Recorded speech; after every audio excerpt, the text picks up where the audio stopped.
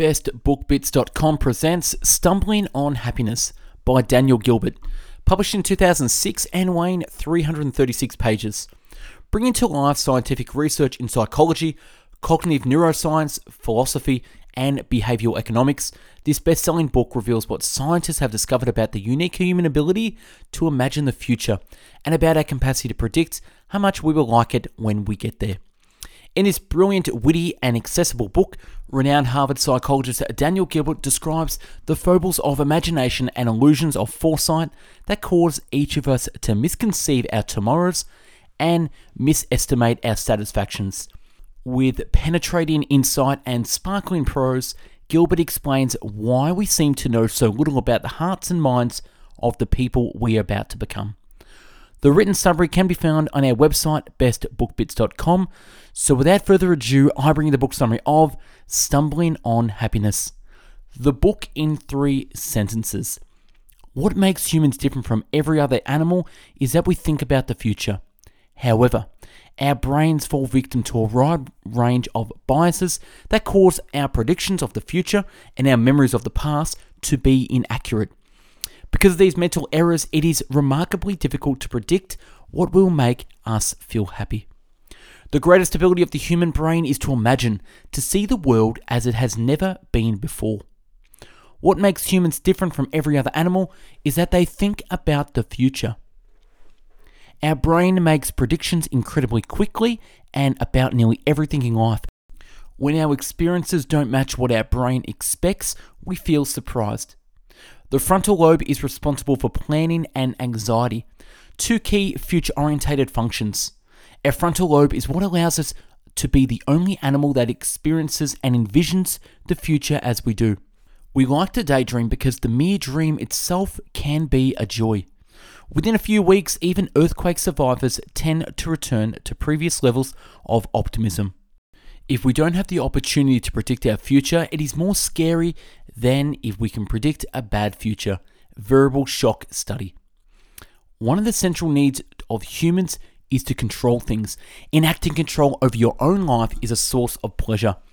Enacting control over your own life is a source of pleasure. Imagination's 3 shortcomings are: number 1, imaginations tend to add and remove details, but people do not realize that the key details may be fabricated or missing from the imagined scenario. And number 2, imagined futures and past are more like the present than they actually will be or were.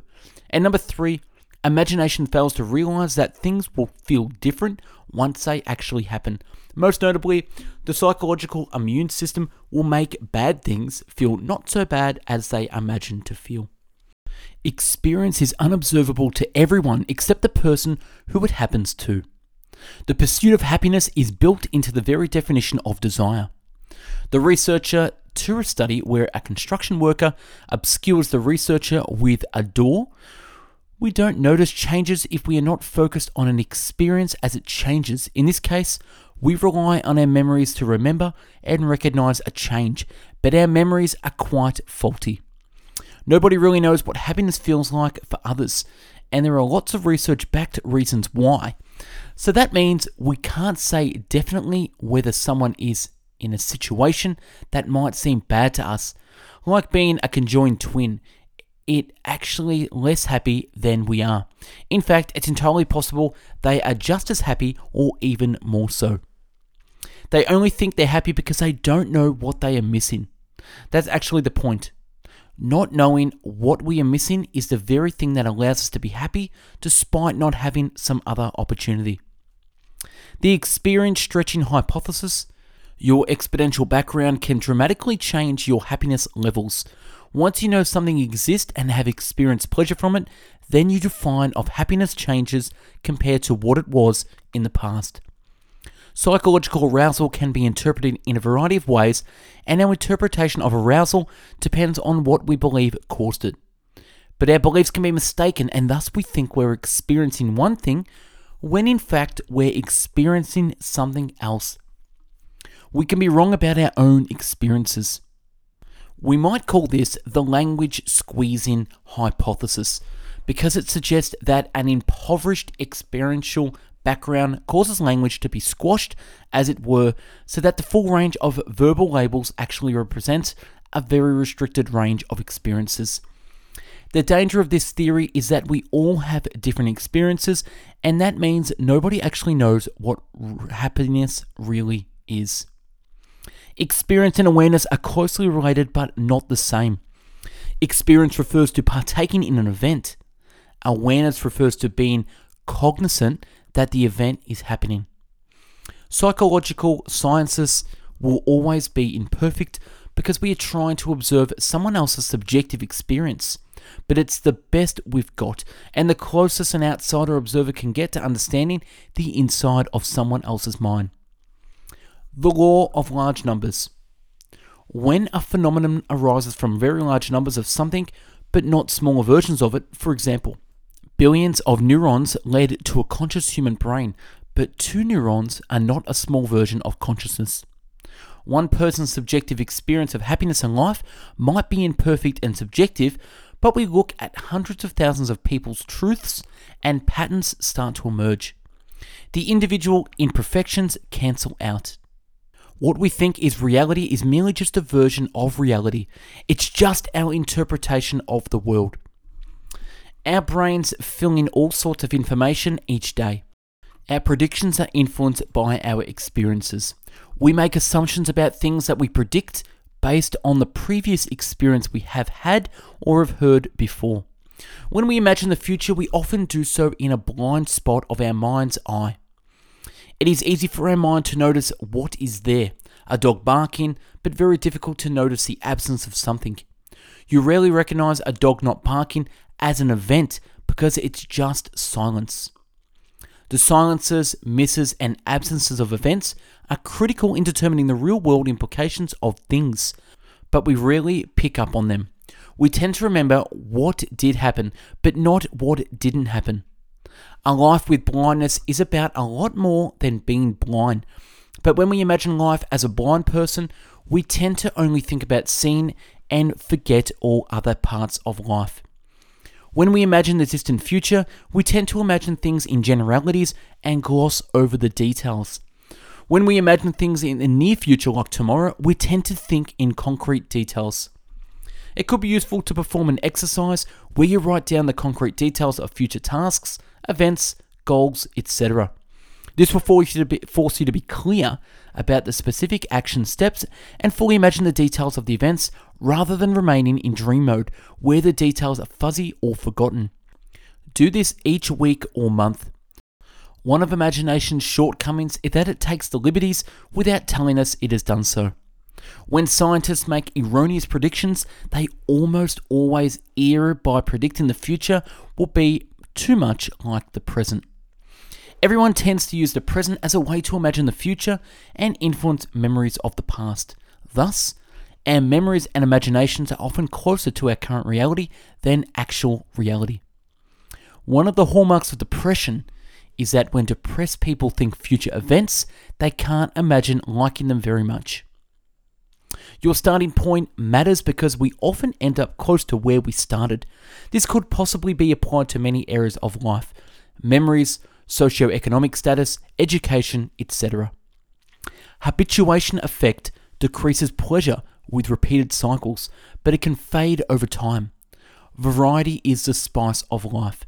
Variety is the spice of life. Can be false depending on timing. When considering options available to you during a single session, like many appetizers at one meal, variety is good. When considering options spaced out over time, like what to order at your favorite restaurant each month, go with your top pick every time because the habituation effect will decrease between each session and you will get full enjoyment each time. Presentism refers to judging historical events or people by modern day standards. It is largely useless and unfair because you can't expect historical figures to make the same decisions as we do now because they lived in a very different context. It's sort of like arresting someone in 1920s for not wearing a seatbelt. Most people overestimate how terrible traumatic events will actually be. For example, quadriplegics and earthquake victims generally rate themselves as much happier than people would ever imagine. We cannot do without reality, and we cannot do without illusion. We cannot do without reality, and we cannot do without illusion. Each serves a purpose. Each imposes a limit on the influence of the other. And our experience of the world is the artful compromise that these tough competitors negotiate. We all look at our version of reality through rose-colored lenses. But that version still needs to feel credible. If it's too good, then we will reject it. Research shows that people actually feel less pain when they believe they are suffering for something of great value. We have psychological immune systems which often get triggered when we experience particularly traumatic events. These systems protect us from events that would assume would be intensely painful, and thus we are able to recover from them better than often assume we would. People are not aware of the fact that their defenses are more likely to be triggered by intense than mild suffering. Thus, they mispredict their own emotional reactions to misfortunes of different sizes. We're more likely to look for and find a positive view of things we're stuck with than of things we're not. It's only when we can't change our experience that we look for ways to change our view of the experience. Inescapable situations will trigger our psychological immune systems, which then promote our brain's ability to deliver a positive outlook and happiness from an escapable situation. We tend to overvalue freedom. We can easily imagine all the benefits freedom will provide us, but we tend to underestimate the fact that freedom hinders us from moving forward because we are constantly debating if there are better options out there. Only when we are fully committed and gone all in do we reach an inescapable situation where our brain can easily justify our behavior and circumstances. Simply writing about traumatic events, especially if you explain the event itself, people show increased psychological and physiological well-being, including increased viral antibodies. Uncertainty can preserve and prolong our happiness. Uncertainty can preserve and prolong our unhappiness. When events seem rare, unexplainable, or strange, we tend to value them more than the things that can be explained, seem ordinary, or otherwise make general sense. Note, does this explain something about why we love to believe myths or religious stories, often with very strong emotions? The least likely experience is often the most likely memory. We tend to remember the best of times and the worst of times, not the most likely of times. There is little evidence supporting the idea that women are more irritable during the menstrual cycle. Wealth will make you much happier when you go from poverty to middle class, but not much more happier beyond that. Someone making $5 million per year is about as happy as someone making $100,000 per year. Everyone says that having children is a wonderful and joyous experience. When you actually measure happiness of parents, however, you see that it is not raised at all.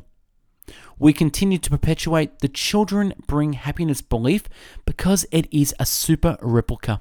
That is, people who believe kids are great tend to have them and pass on that belief, and people who believe the opposite tend to avoid having kids. The average person doesn't see themselves as average. The average person doesn't see themselves as average. One example, 90% of motorists consider themselves to be safer than average drivers. Rather than being caused by pure selfishness, this could be an indication of our tendency to believe we are unique and different from others, in good and bad ways. We don't always see ourselves as superior, but we almost always see ourselves as unique. Borocelli's calculation for happiness: multiply the odds of getting what you want by the utility of getting what you want, i.e., probability x pleasure. Each successive dollar provides a little less pleasure than the one before it. The determination of value of an item must not be based on its price, but on the utility it yields. The problem is that it's nearly impossible to predict the utility we will get from our choices because of the many biases we have. People are sensitive to the relative rather than absolute values. And that's a wrap on Stumbling on Happiness by Daniel Gilbert. Subscribe to our channel for future summaries and check out our website bestbookbits.com for the written summary, and more. To buy the book, use the website store where you'll find this book and hundreds more to browse and purchase. Thanks for watching, and I hope you learned a thing or two about stumbling on happiness. Have yourself an amazing day, and thanks for watching and listening.